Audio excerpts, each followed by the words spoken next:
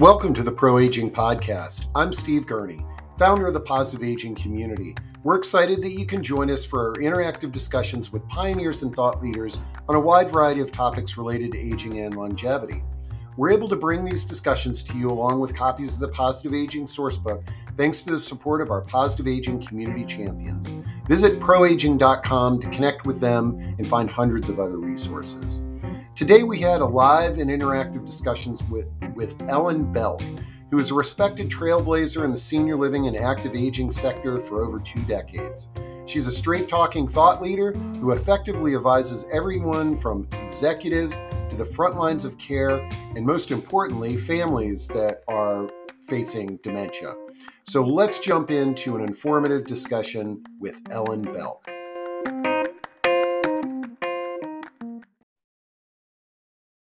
And then I need to let our YouTube and LinkedIn friends in.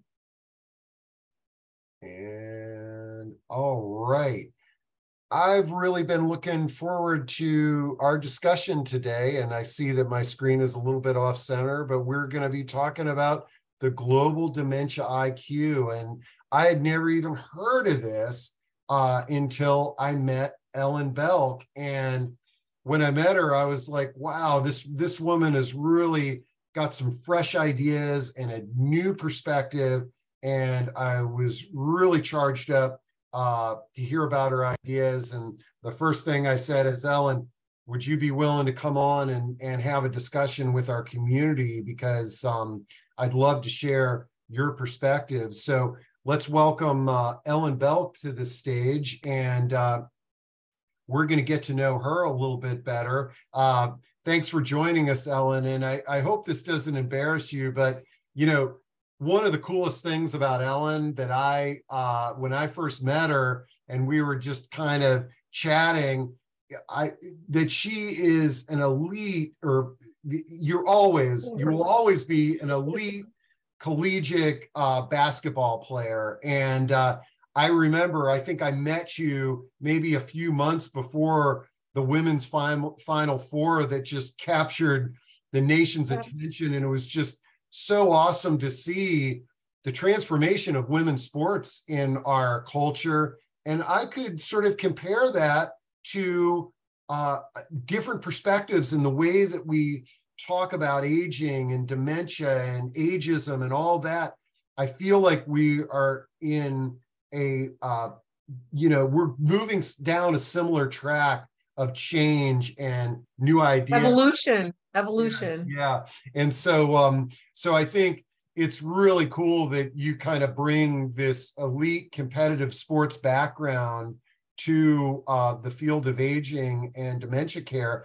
But tell us a little bit about yourself, and then we're going to dive into some ideas that you're going to share with the audience.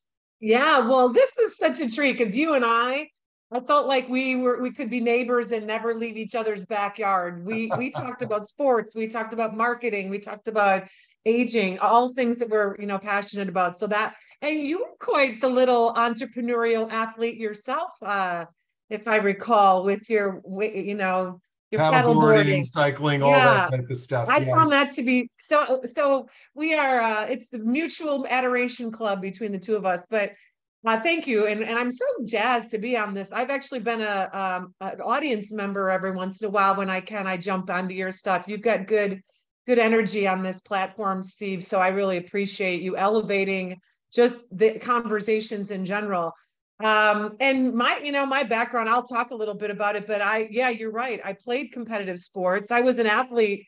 I mean, I was like almost 6 feet tall in 5th grade. I was like 5'10" in 5th grade. And I was asked to play on the 8th grade basketball team. And from then on, I was at high school. And then I went on to college and got a Division I scholarship at 2 universities. Actually, I originally started at Illinois State.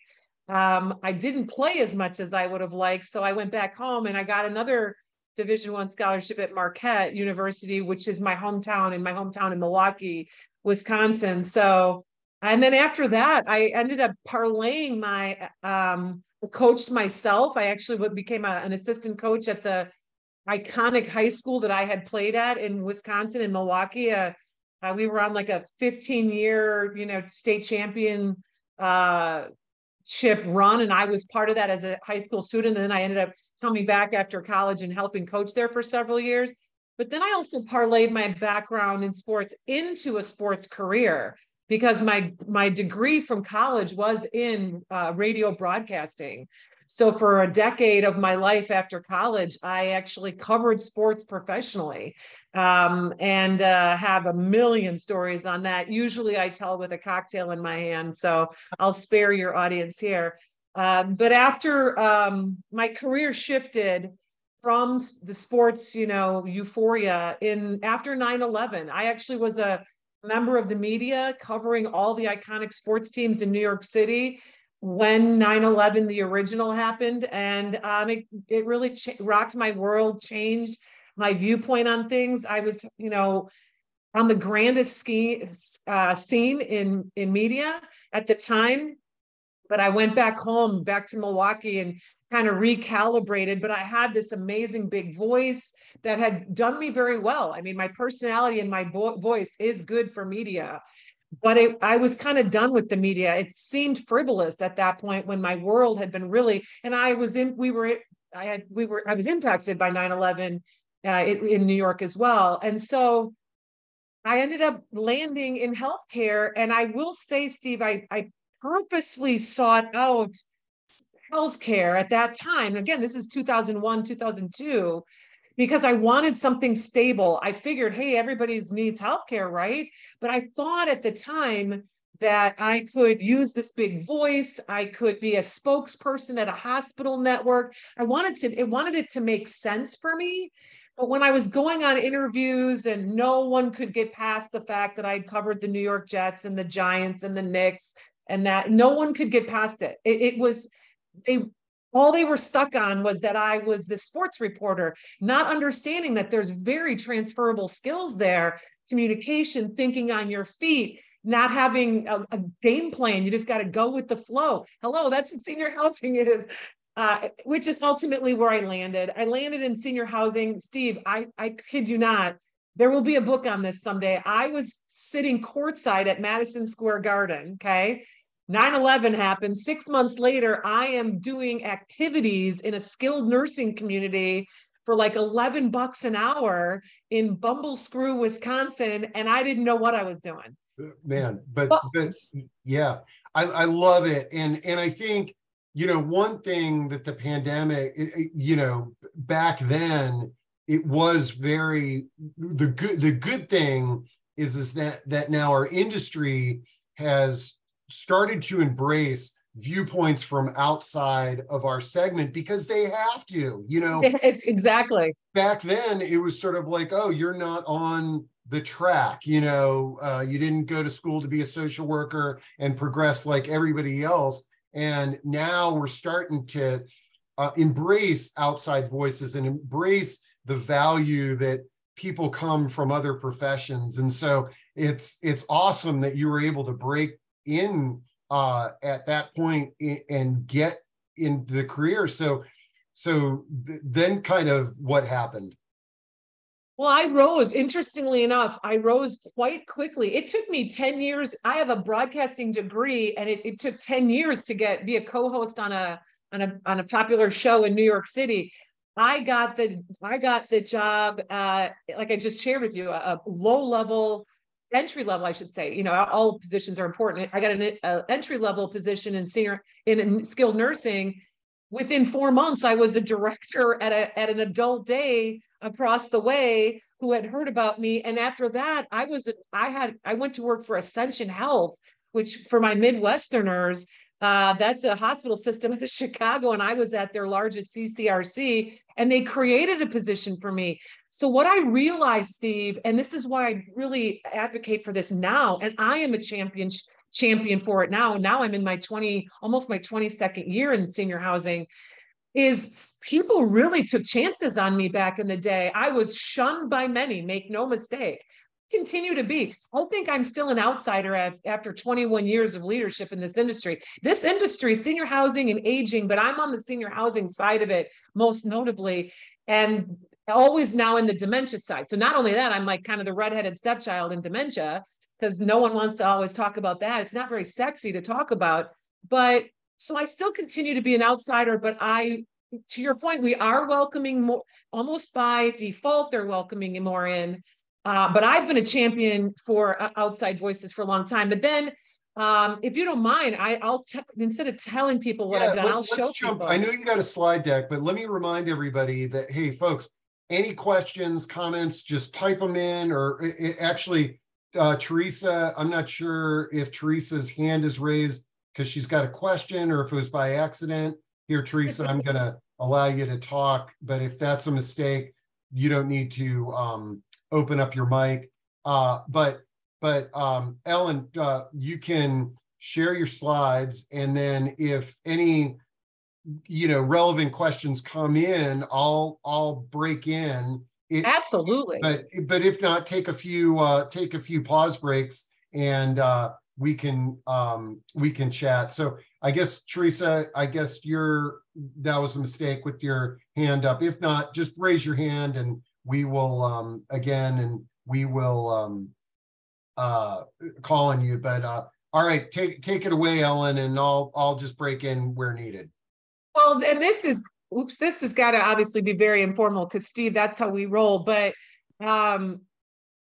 just to people are going to be like, okay, this is great. She's supposed to be some expert. She was covering sports. Well, again, just let you know, I was able to. I'm going to jump around a little bit. If you can see my screen, you'll see that once my first job, real senior housing job, was with Ascension, and you'll see just some of the brands that I have worked for. What I did realize, and so those that are even on the fence of whether they want to stay in or break in or get out of senior housing, I was able to kind of define myself along the way. That's something that helped. And every Elegance created a job for me. Milestone was a client of mine as a consultant. They created a position for me. So I will tell you, I was breaking barriers, but now these are opportunities that in the current station of our industry, people are welcoming. I think Steve's right. We need outsiders, because just for, all the reasons that we all know about in the world, and don't have to beat that up. But I now am actually a consultant.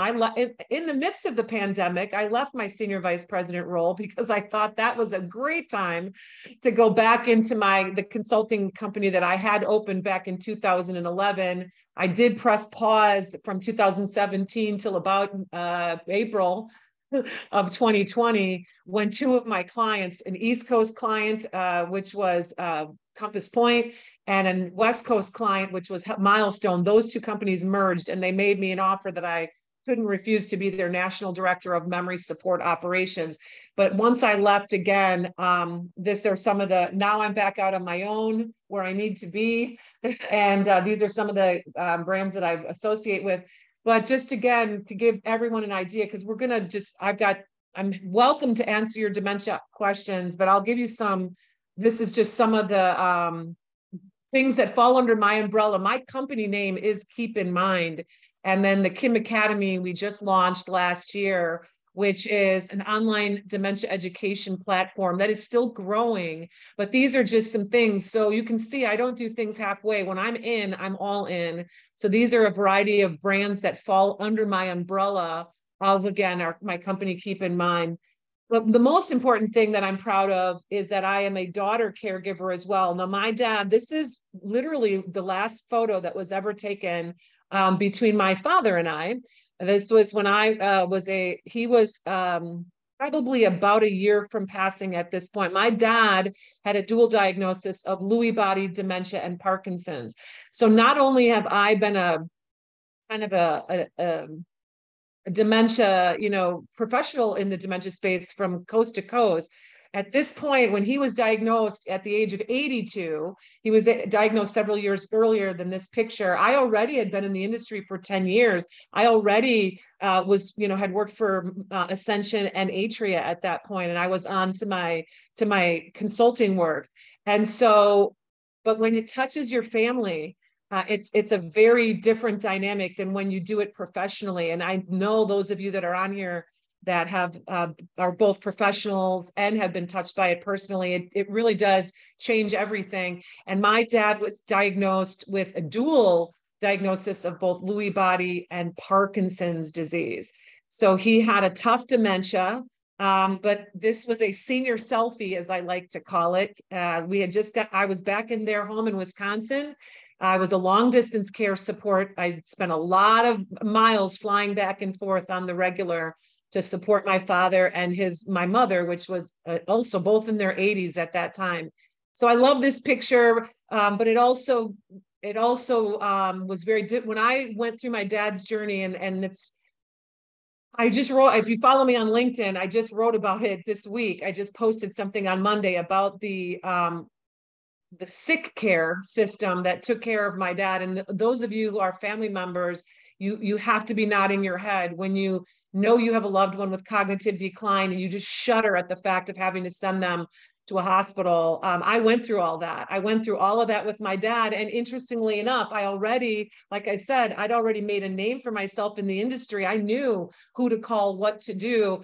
But once it was my dad trapped in a system, even I wasn't always sure how to navigate things and champion effectively. And so I realized once we cleared through all that, and now in my work now, with Keep in Mind, again, my company, but really through my Kim Academy, my goal is to elevate the global dementia IQ, because there is no playbook for family caregivers, most notably, and just all of us in general, as to how to navigate, how to champion, how to say no to certain things, how to push harder. The healthcare system doesn't listen to us. And so that really became effective, magnified, I should say, for me when I had to actually champion on behalf of my own father.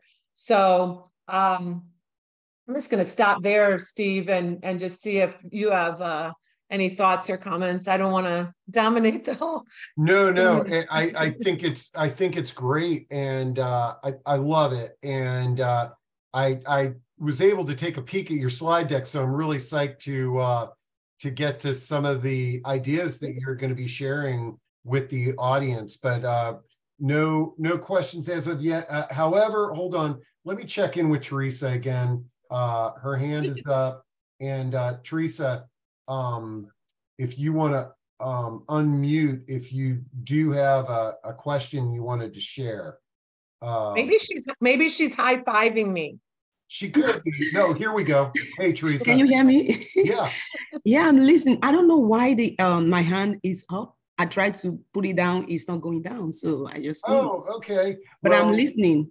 Okay, excellent. Well, we're glad you're here, and I will just ignore the hand up. Yes. But, we're psyched, and now we know our audience members can verbally check in today, so that's good. So thanks, Teresa. And Ellen, if you want to take it away, I'll bust in if there's any questions. Well, so with that background of you know, how I got here and how I do have a foot in both worlds. My father, just in full disclosure, my father's life journey ended in 2016.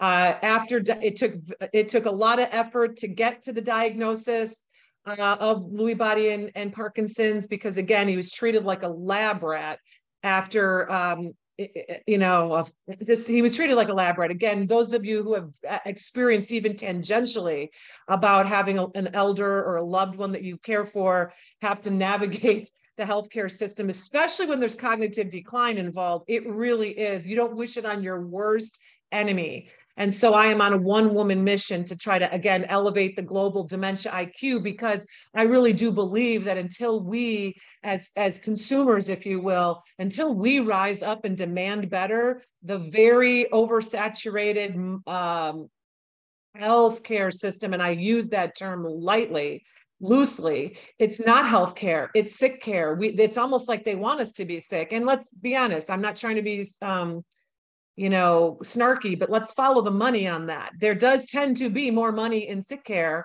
than there is in healthcare. But I will say, that's not how I roll. I know we could, we all have to pay bills, but you can earn a living by doing things the right way. And I choose that route. So what I have done along the way, it was really kind of it really, my 4-pillar philosophy that is now the cornerstone of the work that I do in my consulting work, really kind of was formulated when I was a divisional director for Atria Senior Living.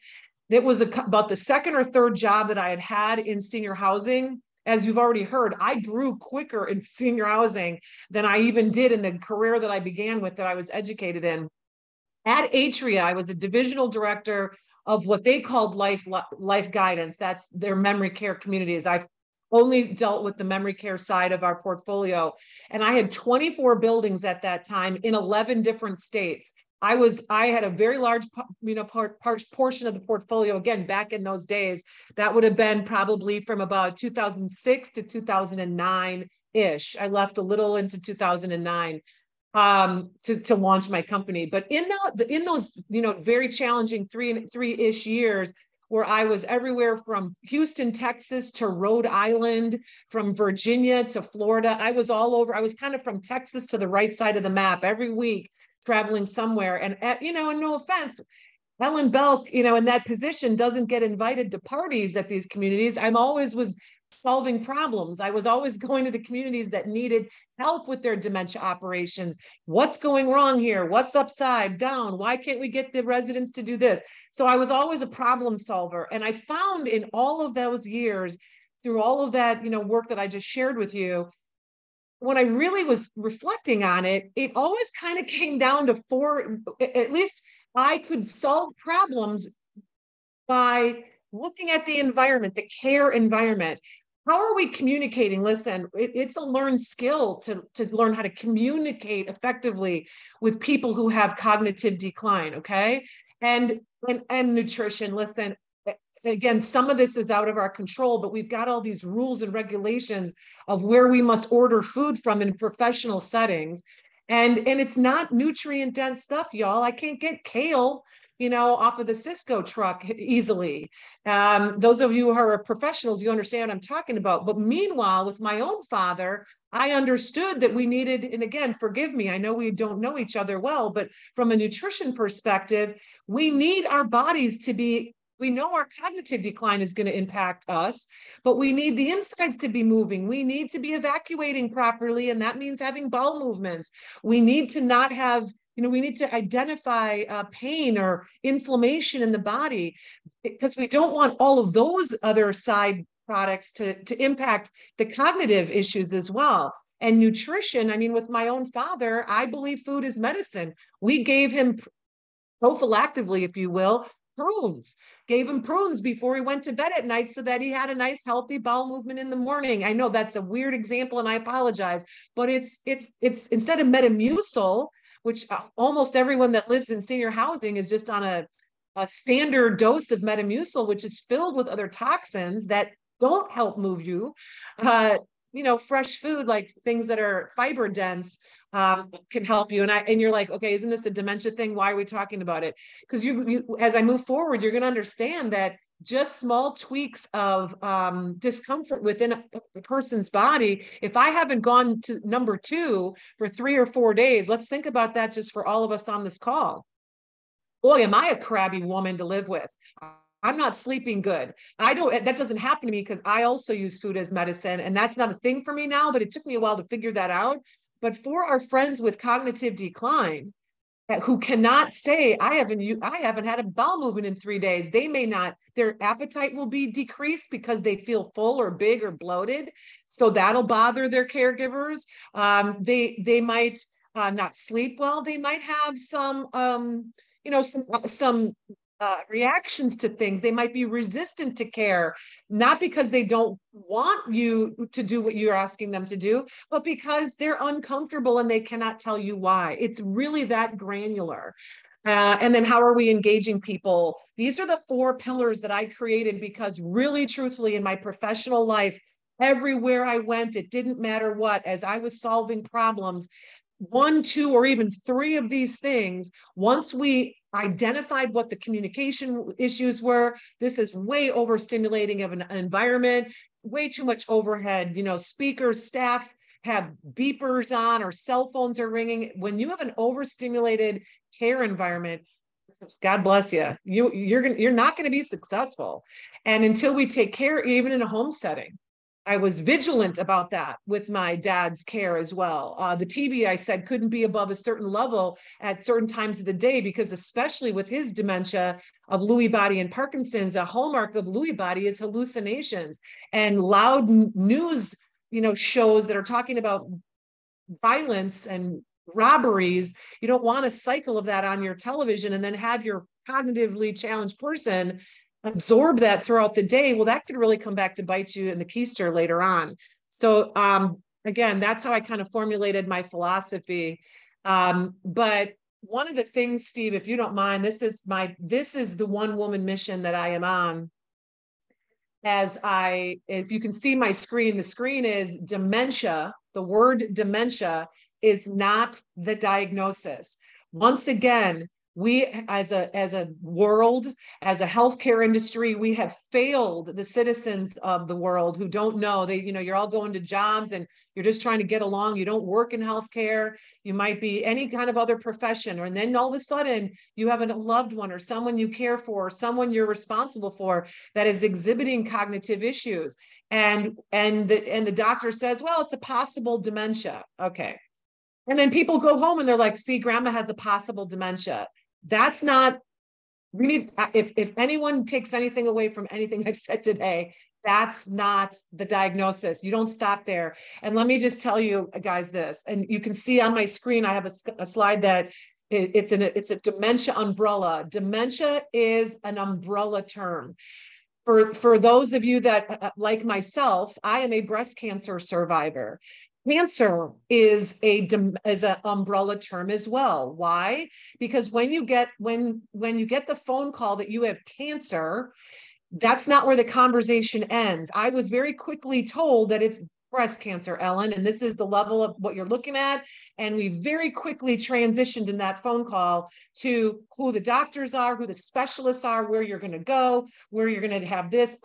From that moment on, everyone that was part of my care team plan was an expert and a specialist in my type of cancer. I didn't go to the pancreatic cancer clinic, if there is such a thing. They wouldn't have known what to do with me, probably. I went where people were experts at what I had.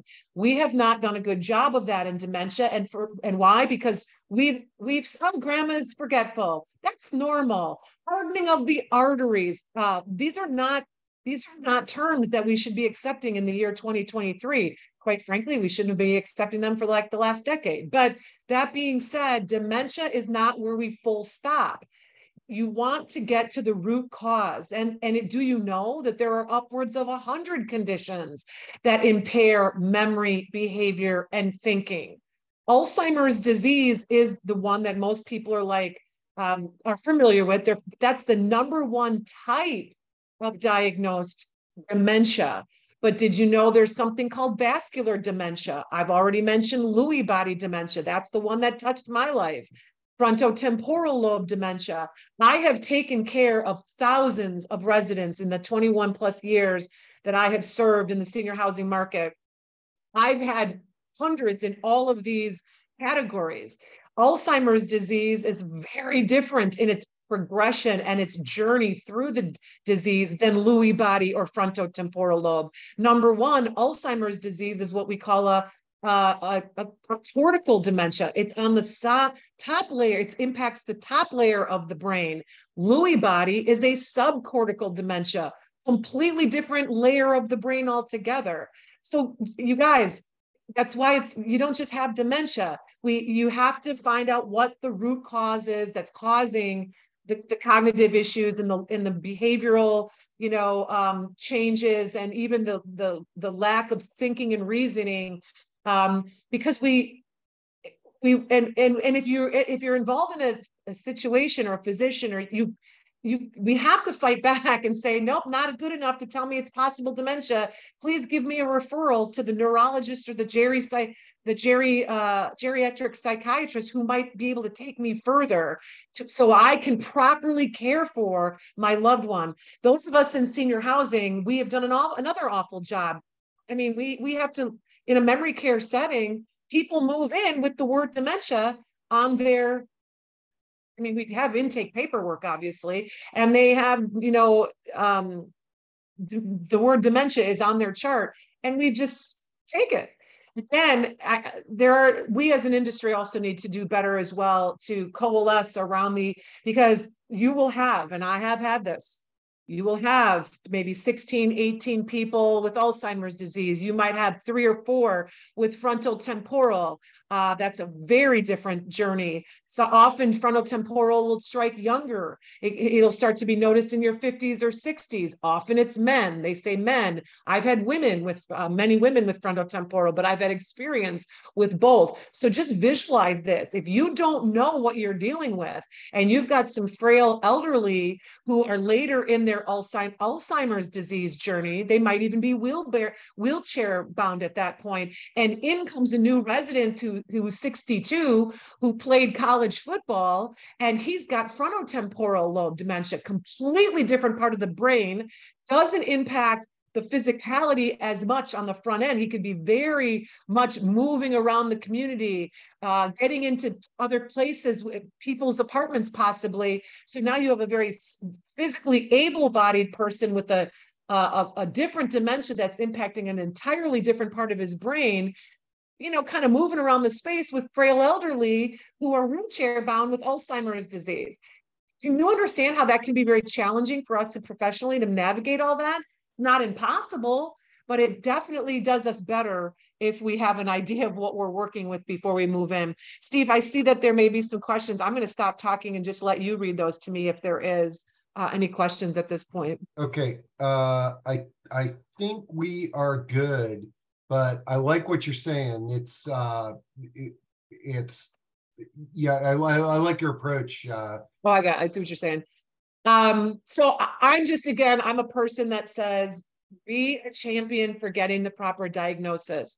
Do not believe it when people tell you this. Again, myth. I'm a myth buster. The industry wants you to believe, oh, we can't tell you. You can only diagnose it.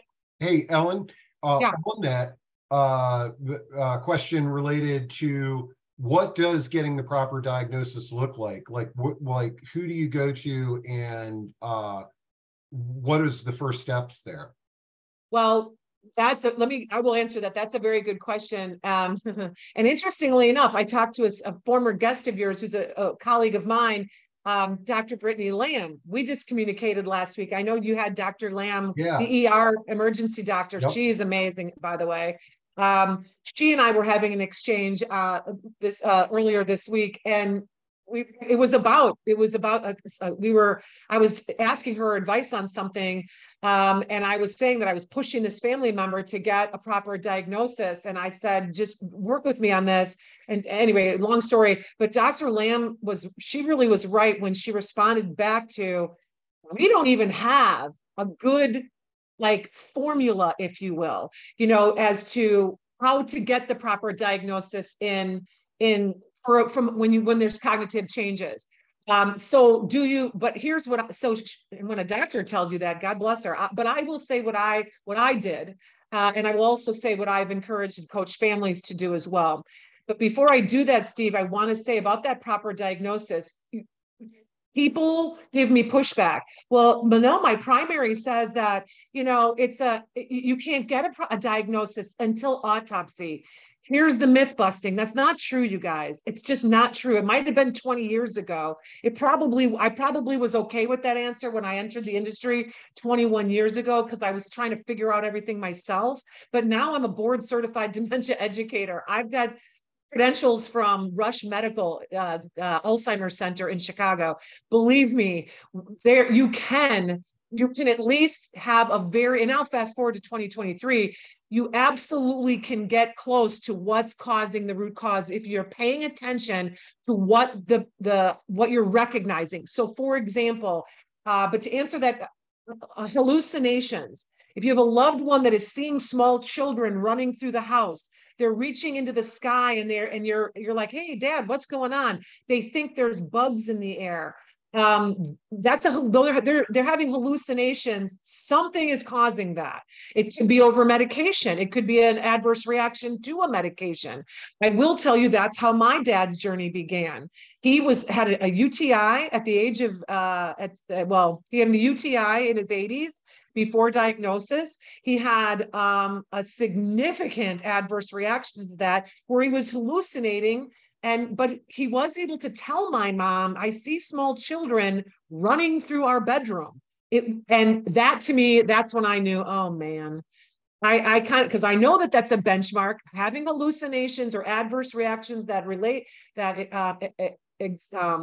present as hallucinations to some change in medication, that is a hallmark of a potential Lewy body dementia. So I say all that to say, and this isn't a master class.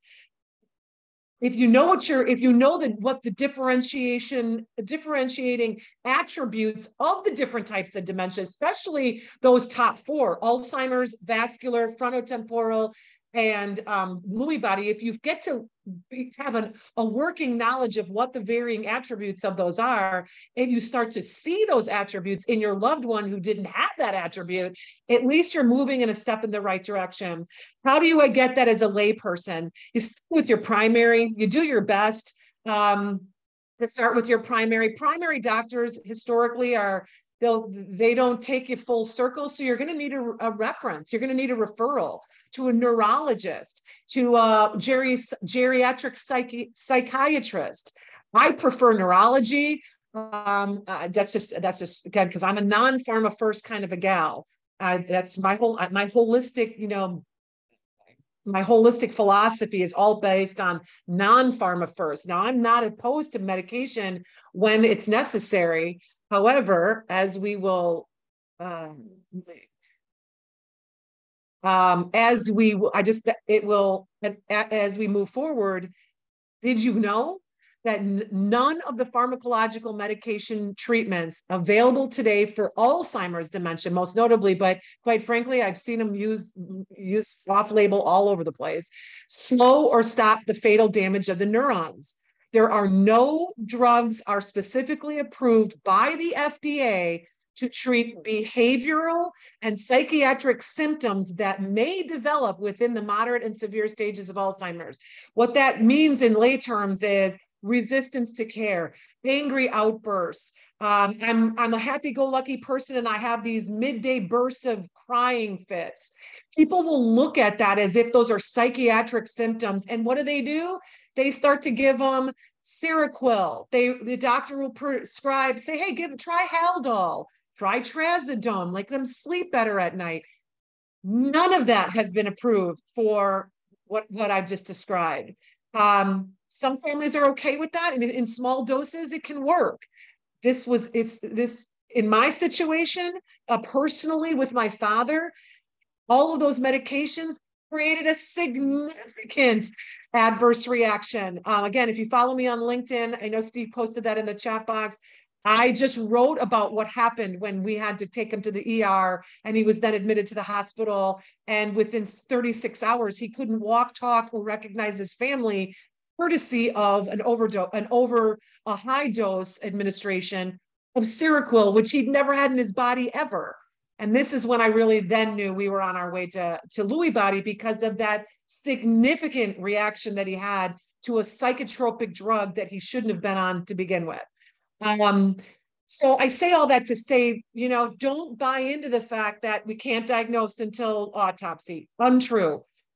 We can at least get close to it. Don't think that psychiatric symptoms are expected, or that that's a symptom, we have to cure that. No. It might simply be you have too much stimulation in your care environment. There might be dehydration. There might be other things that are creating a toxic non-wellness stew inside the person's body. Again, constipation, dehydration. Let me move forward. This is kind of leads into what I'm about to say. Did you know that there are reversible dementia symptoms? I've just articulated a couple of them. Some individuals have dementia-like symptoms without the progressive brain changes of Alzheimer's or the other degenerative brain diseases that most notably we've talked about today are the top four in Lewy body, frontotemporal, and vascular. But here you go, folks. And this is very common in aging bodies of all sorts. Causes of dementia-like symptoms include depression, untreated sleep apnea, delirium, side effects from medication.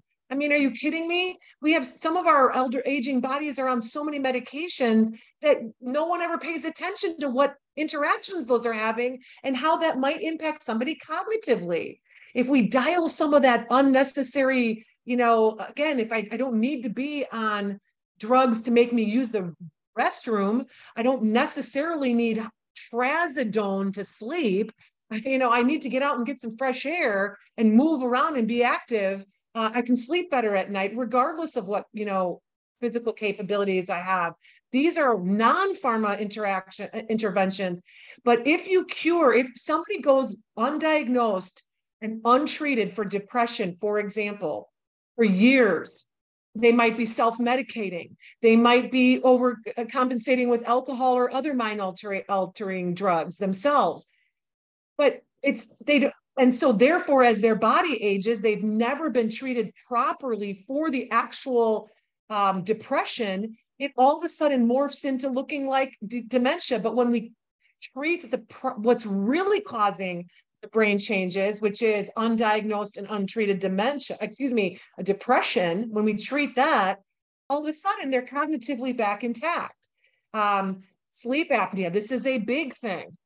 People, sleep apnea, what is that? It's momentarily stopping oxygen flow to the brain. So if you go untreated and undiagnosed for 10, 15 years, think of all the possibly millions of times in 15 years that you've stopped breathing in the overnight. You didn't even know it, enough to the point where that's, it's always a lack of oxygen to the brain.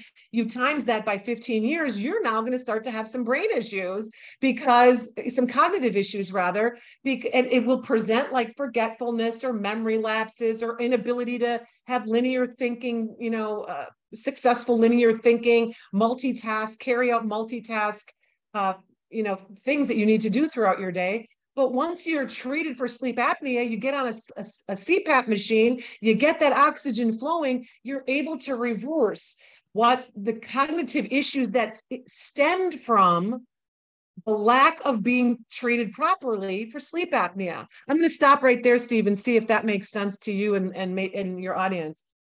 Absolutely. And no, this is really good stuff. And I like what you said about medications. And I guess, the other thing is the misdiagnosis of, the medications to treat dementia. But then the other thing that we've discovered in some of our discussions are folks that are using so many medications that it may appear as somebody has dementia, which just speaks to the value of having a neurologist or somebody who's looking at the whole person and getting a proper diagnosis. If nothing else, I will also say, if you're in the sound of my voice and you're, this is a lot. You can see I'm always on top 10. I don't do anything halfway. So I get passionate about this. So you'll have to forgive me if I'm overwhelming you, because you need to learn in a different manner. But I will say, if nothing else, also, it's a very wise idea to, on the regular. Now, I used to tell people annually. I've even dialed that back to 6 months now. And there are going to be some people that say what I'm about to say should be done every 3 months. But to have a what we call a medication evaluation, it's as easy as having a pharmacist. Now, again, I realize that you don't want to necessarily go to CVS or these big box places that are in business to push out medication. Okay. There are good people that are In fact, you should probably know this gentleman, Steve. I'll introduce you to him. Dr. DeLon Canterbury, if you haven't heard of him. Oh, He is I was just introduced to him, and yeah, yeah, fabulous. He's fabulous. And he is a pharmacist who left his big box role and is now what is called, he's a deprescribing pharmacist, if you will. He's got an entire course where he's trying to teach other pharmacists how to deprescribe all of the unnecessary medications that are giving to most people in general, but he and we specialize in aging bodies. And so, and it's even more of a toxic stew when you just keep piling on medications into aging bodies.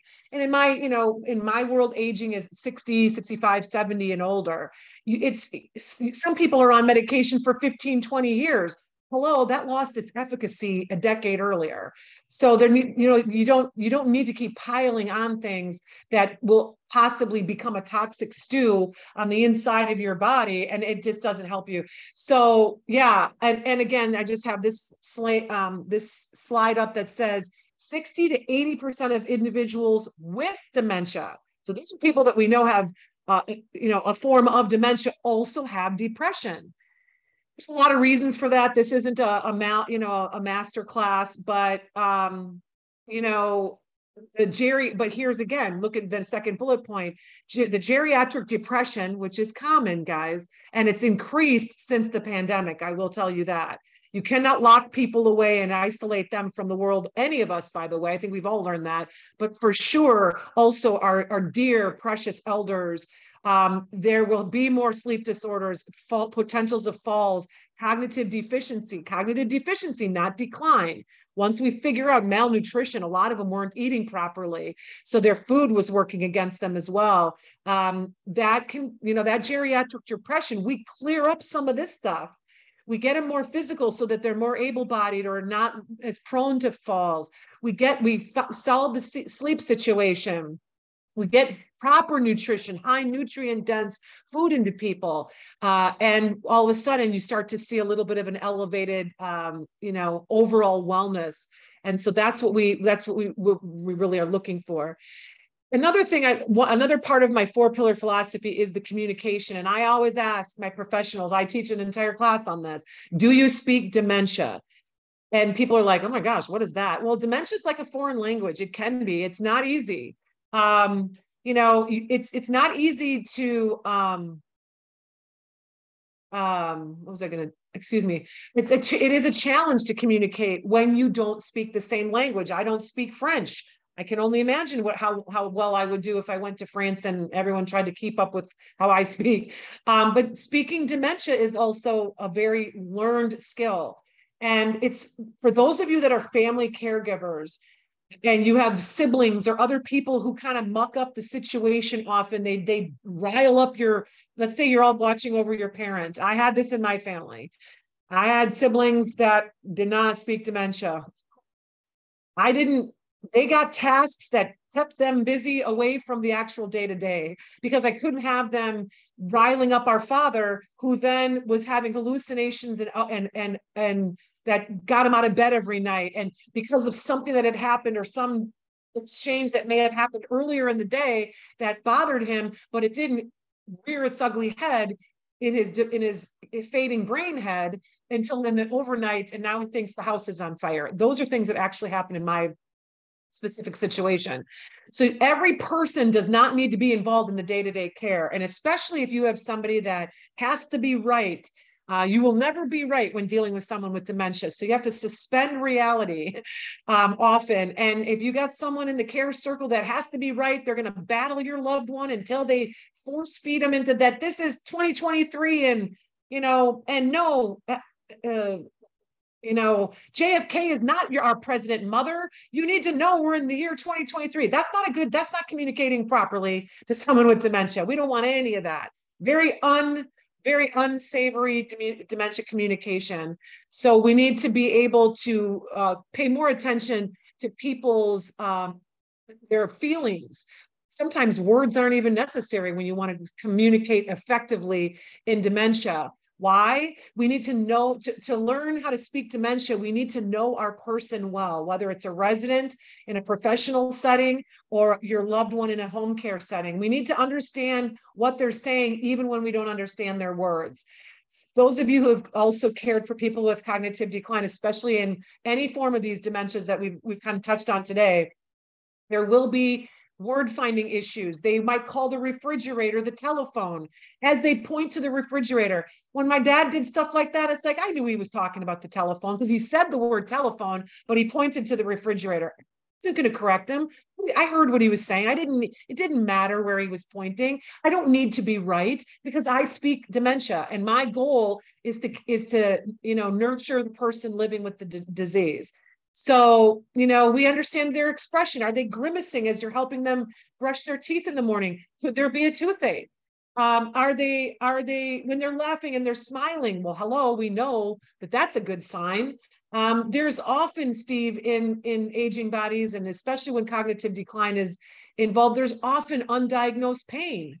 They could have toothaches. There could be a wound on the body somewhere that we haven't seen and it's bothering them. There could be a mosquito bite that they've itched so much that when we weren't around and now it's kind of an open sore. You know what I mean? Like there could be undiagnosed things that if we're not paying attention to grimacing or walking differently or limping in a certain way, those are things that we should investigate. If we want to be, that is actually part of speaking dementia friendly. We don't always need to do things through words. We need to figure out issues and be proactive for looking for issues. When your loved one cannot tell us what the problem is, we become investigators on the daily. And then we pay attention to their body language. And I've, you care for somebody long enough, it's like for those of us that are parents, and I'm not comparing adults with cognitive decline to children. That's not where I'm going with this. But as parents, the concept is when your baby has that, oh, I'm hungry cry, or your baby has, please don't leave me, mom cry. You know what those cries are and you react in a certain way, or you don't react because it'll go away shortly because you know what type of cry that is. It's that same caregiving philosophy that happens with those that we love or those that are in our care who have cognitive decline, who can't verbally communicate their wants and needs. Again, we pay attention and we understand. And these are just some other things. There's clues for, emotional pain. There's clues for physical pain. If they're hungry, that's a big thing. We just, and don't get all wrapped up. Well, we just got done eating lunch. Listen, if your loved one is telling you they're hungry, either verbally saying I'm hungry, guess what? It's not easy having cognitive decline. They burn more calories, especially those with Alzheimer's disease. They burn calories when they're up and physically moving. So give them some more food. It's okay. We don't have to, especially in my senior housing setting, I always get freaked out when they're like, we just ate lunch. Guess what, guys? We can give them some more food. It's okay. Give people more food. If that's what they want, they don't have to have an entirely full another meal if they don't need it. But if someone with cognitive decline is saying that they're hungry, guess what? Let's just give them something else to satiate that hunger pain that they are able to articulate to us. And let's not make a big production out of it. I'm just going to read this out loud, Steve, because I write these things. You can find more of them on my website. I call them Kim quotes. Kim, again, is the acronym for my company, Keep in Mind Incorporated. And here's a quote from the perspective of someone living with dementia. And it reads, I have dementia. I may snooze in the middle of the day. I may respond in an unusual way. I ask you to try very hard to see this is my new reality. Live in my moments, the ones that remain, focus on me and not my fading brain. I just want to give you examples. These are pictures specifically as we get ready to close up from my professional work when I was the national director of dementia operations at Milestone. We had 100 communities in our portfolio, and my challenge to those who are professionals to stop doing, there's cognitive decline here, but let's stop treating people like we got to lock them away and throw away the key. Let's live out loud. I practiced this with my own father. I was telling Steve earlier, my dad got the diagnosis Yo, he lived for 4.5 years. You don't get the diagnosis, whatever the diagnosis says that you land on. You don't get it. And then the next day you forget what your name is and everyone you've ever known in your life. That's not how it happens. These are slow, progressive, most dementia types of dementia, underlying root causes of dementia are slow and progressive. So we have years possibly of living out loud. You best say we're going to get people out to a baseball game when it's appropriate. There will come a time in the journey when it isn't appropriate. That happened with my dad. The first 1.5, 2 years, he absolutely was pushing the cart at Trader Joe's while I was shopping and putting the stuff into the basket. He could help me. He wasn't paying for everything. He didn't drive us there. I took us there, but he was helping and living out loud in the best way that we could to keep him active and engaged. And here are some examples of how I got my professionals to do it. Here in Florida, I had a great community on the intercoastal waterways. So yeah, location, right? But these are all residents living with dementia out on a boat. Are you kidding me? This is how you want to live as long as you can, right? Heck, I would like to live, get out on these boats. But the point is we don't lock you up and throw away the key. In a home setting as well, we should not do that. Close the drapes and splunk your loved one in front of the television all day. Not good. Not good for those living with dementia.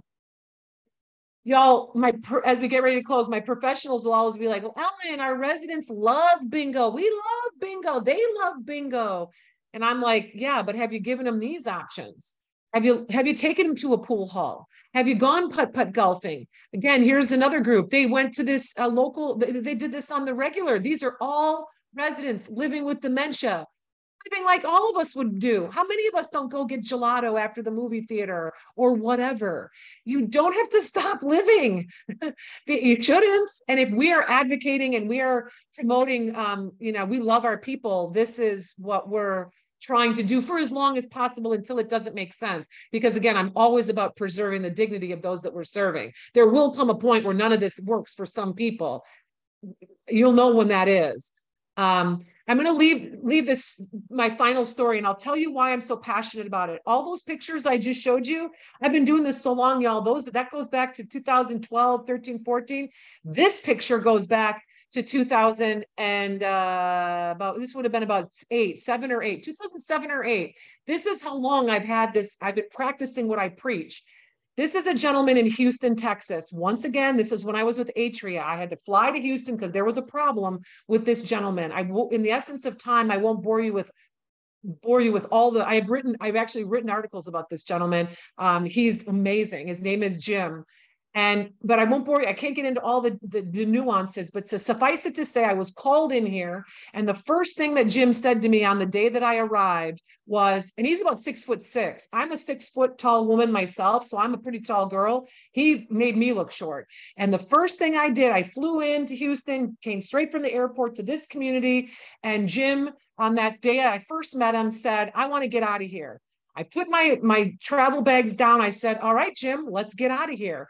I knew I was coming here for this. I knew he was an exit-seeking resident that had just moved in that was very, very able-bodied. He was also very young. He was barely 70, and they were having struggles with this gentleman. So we went outside. Now, on the day that we went outside on that first meeting, this wasn't that first day, but you can kind of see behind him, there's a raised planter bed. There was a sidewalk, a circular sidewalk that was in a secured area off the memory care place. Okay. So Jim and I went out there. We went out there and we were walking. And in doing that with Jim, within literally 5 minutes of meeting him, he'd never met me before. He just told me he wanted to get out of there. And I was right into work mode in this moment. We're walking.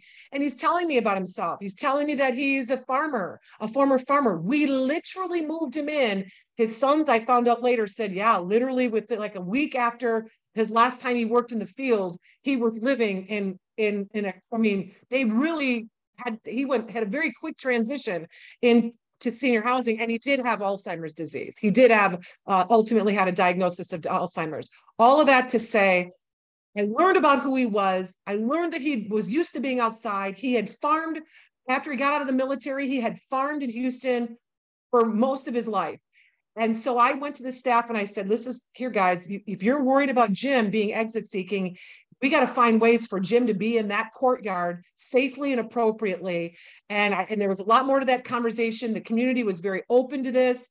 This picture was sent to me a couple of weeks later by the activity professional who, this was a little bit of an urban setting, interestingly enough. They were able to, from this community, her and Jim walked down the sidewalk, down about half a mile to a Home Depot or whatever, some garden center, and he picked out these plants.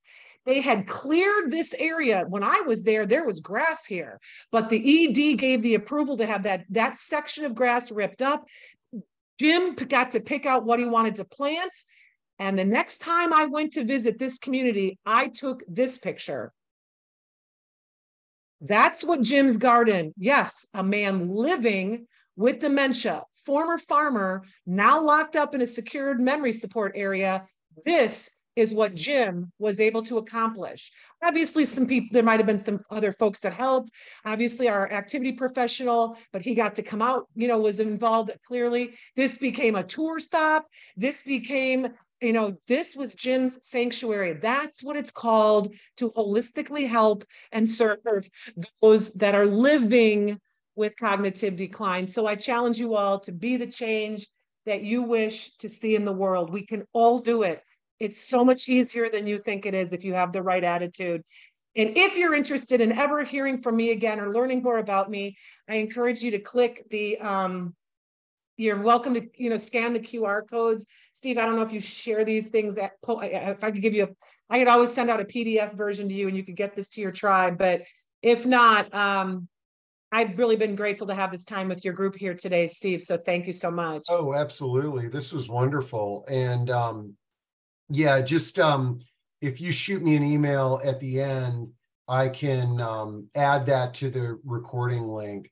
And, listening to you, Ellen, is kind of like drinking through a fire hose. I mean, I love it because I'm guilty of the same thing is where you got all this info and it's just, you want to share it with everyone. And lots of great positive feedback in chat. Dixie says, if we lose our passion, we should get out of healthcare. The fantastic webinar, well said. Eileen says, thanks for sharing the journey about your dad. I enjoyed the brief poem that you read. Your enthusiasm towards dementia is refreshing. Dixie says, when the profit is the bottom line, bingo, not boating is the only option. I totally agree that promoting life has a therapeutic value, but healthcare is not driven by quality experiences for our clients. Good nutrition, recreation, small group housing is expensive. Priorities are given to medication, corporate facilities, low-paid staff. It's obvious. If I could interject there, though, and I know that that's how it feels, and the whole world is upside down right now. That is changing, and it'll also change faster when the populace starts to become more engaged. Stop putting up with all those same exact assisted livings that have 4 walls and a roof being built on every street corner in your neighborhood or in your region. It is changing. Because the venture capitalists are realizing that the banks aren't lending in this current climate of finance that we live in. So things are changing. There are people that are building more affordable housing. The boomers are not as flush with cash. Ironically, as much as money as they made, they're not as flush with cash as their silent generation parents were before them. So the marketplace is recognizing that and changing. It may not be as fast as we all want it to, but there is hope. There is hope to that person who said that. Absolutely. So man, I can't, holy cow, it's 10 minutes after 1. This is, you gave us a ton of great content. Everybody is very supportive of what you're saying and plan on sharing this. Folks, I gave you Ellen's contact info. Feel free to reach out to her. I'll have that contact info at the recording link and we'll get that up on the website. But this has been an amazing discussion. We got to schedule you again. Anytime you got something unique on your mind, just reach out and we'll look at the calendar and try to figure it out. All right. Well, this has been a great way to kick off my weekend, that's for sure, with some fresh perspectives. And so, Ellen, I hope you and everybody who attended to have a great weekend. And we'll see some of you folks at our discussion next week. And then we're going to be into a little 4th of July holiday break here. I can't believe we're moving right through the summer. Thanks for the opportunity, Steve. Your tribe is fabulous, and it doesn't surprise me because you're one of the best. You're one of the best. I appreciate you. Okay, awesome. All right, we'll see y'all. Okay, thanks, Ellen. Bye-bye.